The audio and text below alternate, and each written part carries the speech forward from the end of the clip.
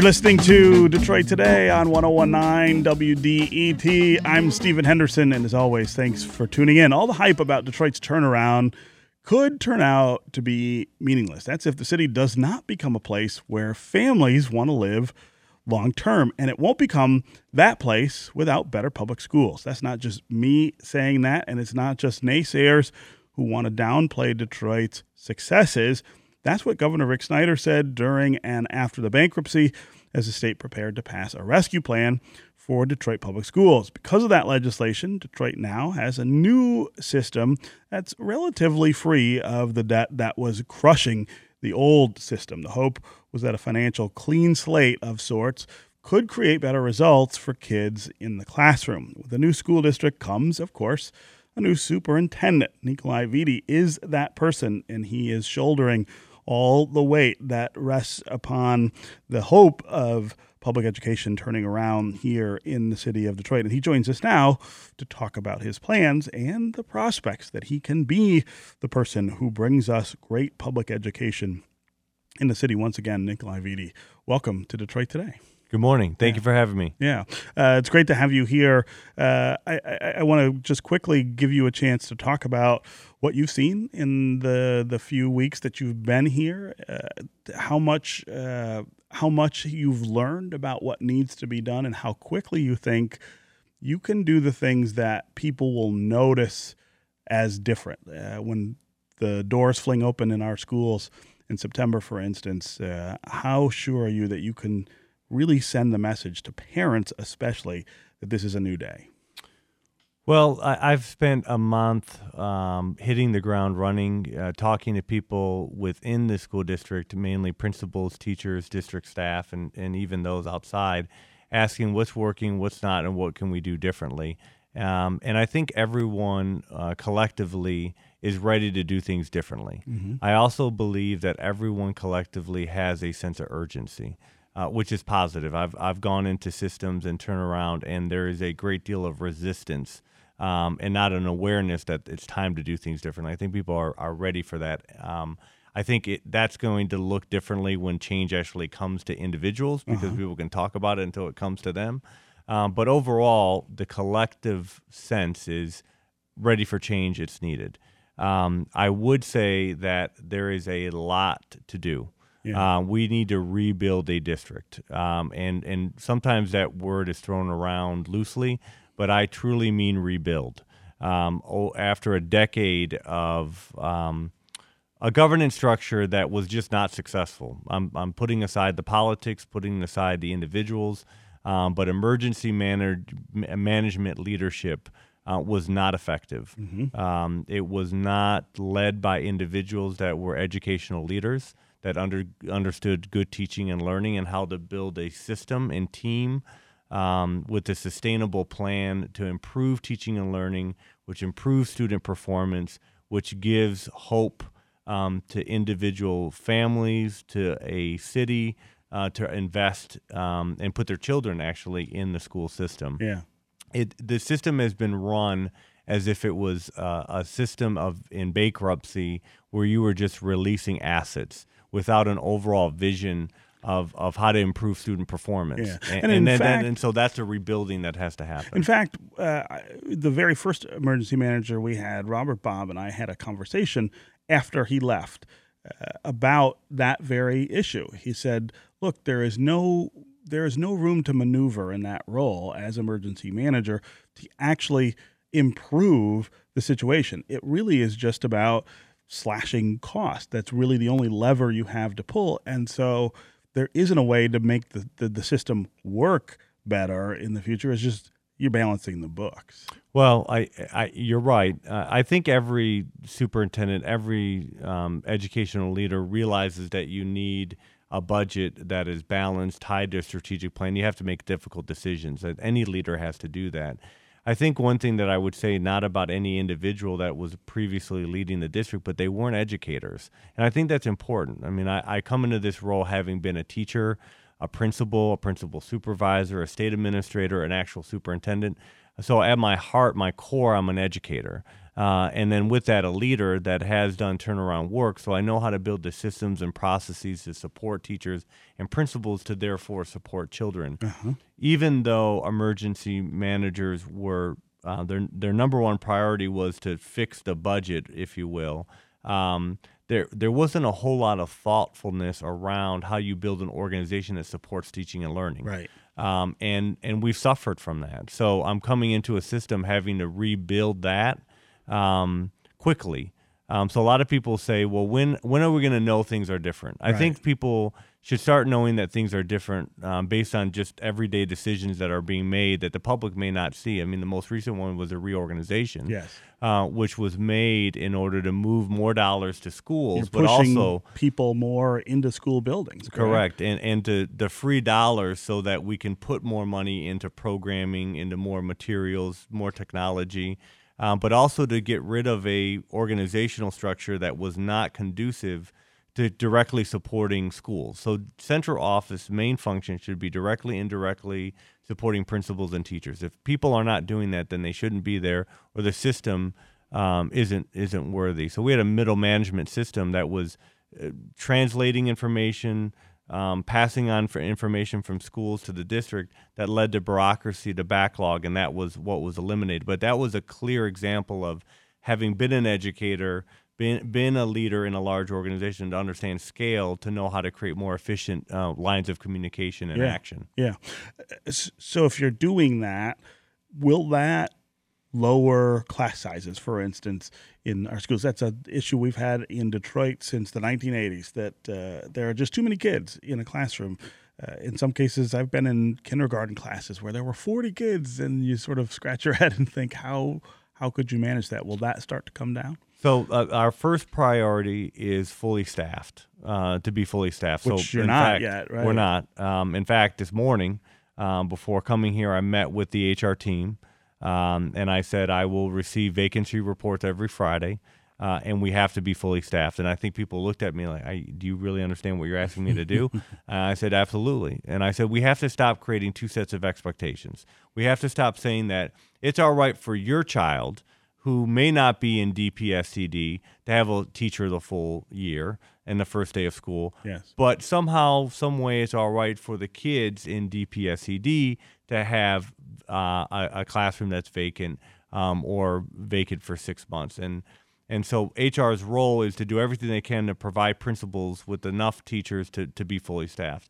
So to answer your question about overcrowded classrooms, we have to solve the vacancy issue first. If we solve the vacancy issue, or minimize the vacancy issue, then I think we can start moving into different type of schedules, maybe even entertain some caps at certain grade levels, especially in kindergarten, first and second grade.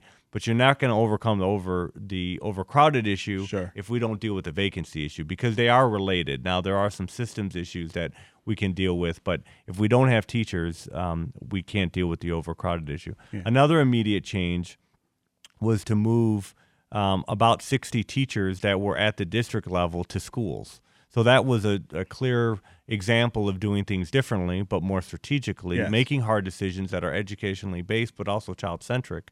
So 60 teachers and even some more positions that were unfilled are eliminated, so therefore we just solved our vacancy issue by about 60 teachers. Right.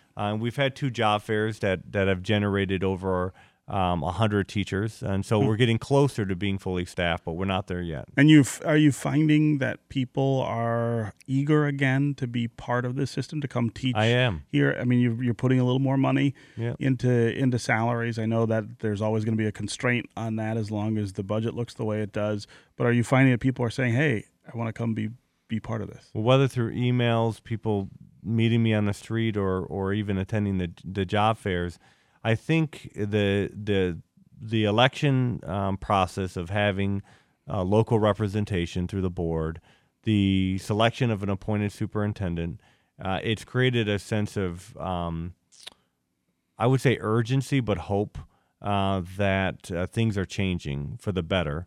And obviously, we're going to have to build on that and have short-term wins and long-term wins. But the people that I talked to at the job fair are admittedly saying openly, I'm excited about what's happening in the city of Detroit, and I'm excited about what the district can do, and I'm excited about the change in leadership. Yeah. And I think all of that is meaning that we have opportunities to leverage and to capitalize on in order to create a better situation for our children. Yeah. And as you mentioned, the tentative agreement, which I'm hopeful will be approved by teachers, gives an initial bump to all teachers.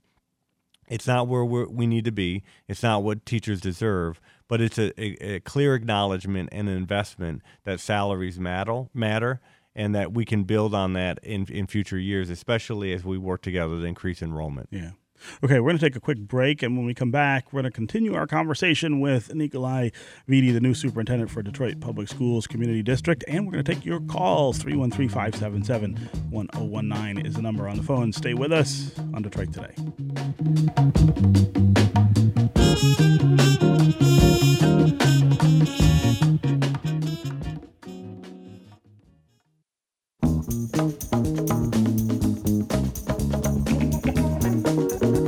You're listening to Detroit Today on 1019 WDET. I'm Stephen Henderson, and as always, thanks for tuning in. My guest is Nikolai Vitti. He is the new superintendent of the Detroit Public Schools Community District.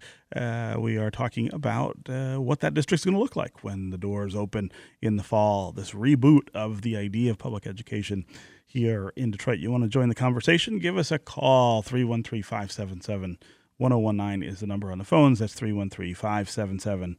You can also go to the WDET Facebook page and put your comments there, or go to Twitter and hashtag Detroit Today will work your comments into the conversation. So on this program, when you got hired to be superintendent, we had a really big conversation about how that meant that the two major systems of Detroit, city government and the public school system, were now going to be led by white men in a city that is majority black. And this is the first time in a really long time that has been true. I know that race is something that you probably think about a lot, just like most of us do. And I want to give you an opportunity to talk about some of what goes through your mind when you think of yourself in the context of race and your job here. Yeah, I don't think one can be the superintendent of Detroit Public Schools Community District and not deal with race and not be comfortable in talking about race, especially as a non-African American superintendent, leading an African American school district. Yeah. And so I deal with race every day, and I'm comfortable dealing with race and talking about race. And I don't think you can be effective, or I won't be effective, if you can't talk through race and feel comfortable doing that. On a personal level, I deal with race every day, Yes. Even outside of the school district. Yes. I'm married to an African American woman. My children are biracial, but identifiably African American. They identify as African American. So I can't go to the grocery store, as I say, where they get their hair cut, without dealing with race at some level. Yeah. And I think that's important for people to understand. I don't talk about that as a way to gain credibility. I talk about that just as who I am. It's just true. Yeah. And so it is a privilege and an honor to be superintendent of Detroit anyway, because of my own roots in Metro Detroit. Right, you're a Metro Detroit native. But it's even more of a privilege and an honor to serve as superintendent as a non-African American superintendent. Yeah. And it brings forth a great deal of responsibility and pressure, but that I embrace. I think, when you African Americans in the United States, and even immigrants, and I come from an immigrant background, have always been told that you have to work twice as hard as the white majority in order to get ahead.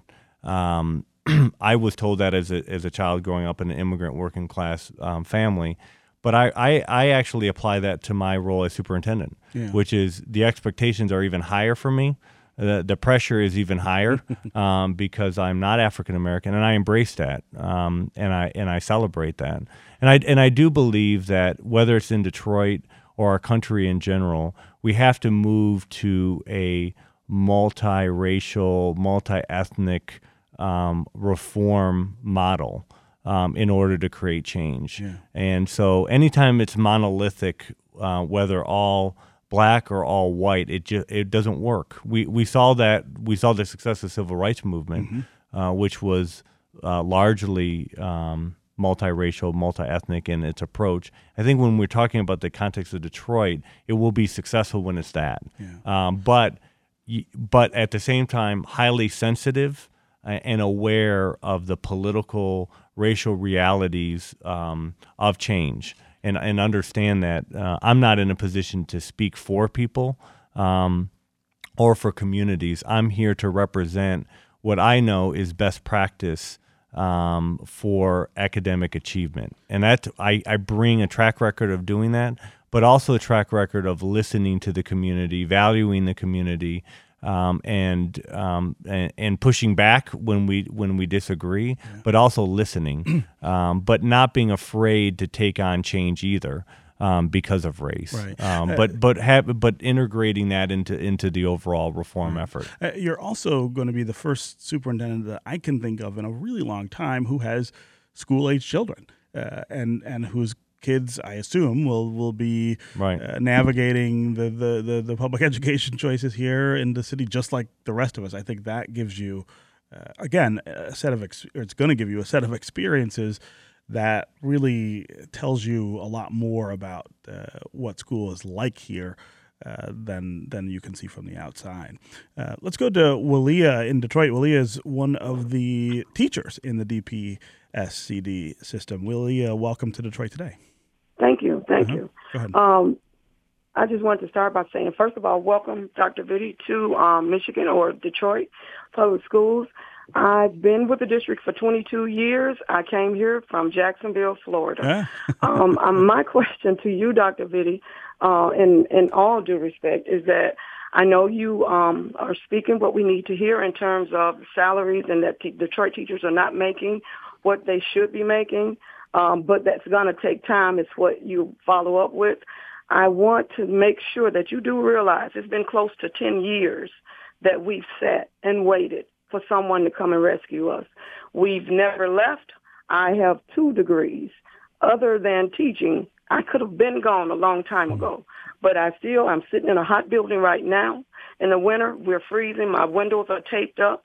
And it goes on, the things that we've dealt with, rodents and the whole 9 yards.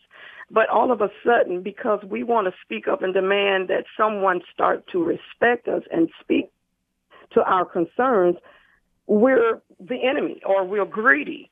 I just want to know, how much do you really know about what Detroit public school teachers have been through? The disrespect, the neglect. It's been close to 10 years, Dr. Vitti. We need someone to truly understand it's not about greed. It's not even about money. It's that's about a great. Fairness. These are fair. These are wonderful points. We're only got about 3 minutes left in the show, so I want to make sure he has time to respond. But thank you very much for calling. And I think again that view inside the classroom is really important. Talk about how much you know about the things she's asking. Well, that's one thing I didn't say in the opening about what have I learned and what I've seen is the level of resilience that people have had who have stayed in the school system, and there's a level of resilience that the entire city has gone through, and even throughout Metro Detroit, and my family have experienced that directly. But within the system, to know that, as you said, with the degrees, education that our teachers have, they could have left. And those that have stayed because they deeply believe in children and the district and the city. And that automatically gives me the right to have a high degree of respect for people that have endured and stayed. But specifically, that's why this upcoming tentative agreement is important in at least acknowledging at some level that people deserve a raise. And that's why I've continued to advocate for it. Although it was negotiated before I came in, I've continued to try to push it and try to make sure that it gets done. But you'll see that we're going to create a strategic plan. One of our main priorities will be recruiting, retaining teachers. And you have to do that through salaries. You have to do that by being transparently engaged in the process. I visited 20 schools when I came here. Went to almost 2 a day, and that's going to be what I do, to talk directly to teachers about what's working, what's not. I'm going to build a team of people that have been educators, that know how to create systems and processes to support teachers. And I can't solve every problem. I would be unrealistic if I did it, but I can talk through that and come up with solutions, short-term and long-term, and not ignore them. You'll see me address issues quickly and transparently, and I think that's what will be different as we move forward. Yeah, okay. Nikolai Vitti, new superintendent for Detroit Public Schools Community District, thank you very much for being here. We will have you back soon to talk more with our listeners about the future of education in Detroit. That's going to do it for me today. I'll be back tomorrow. I hope you will too. This is 101.9 WDET, Detroit's public radio station, a community service of Wayne State University. We'll see you tomorrow.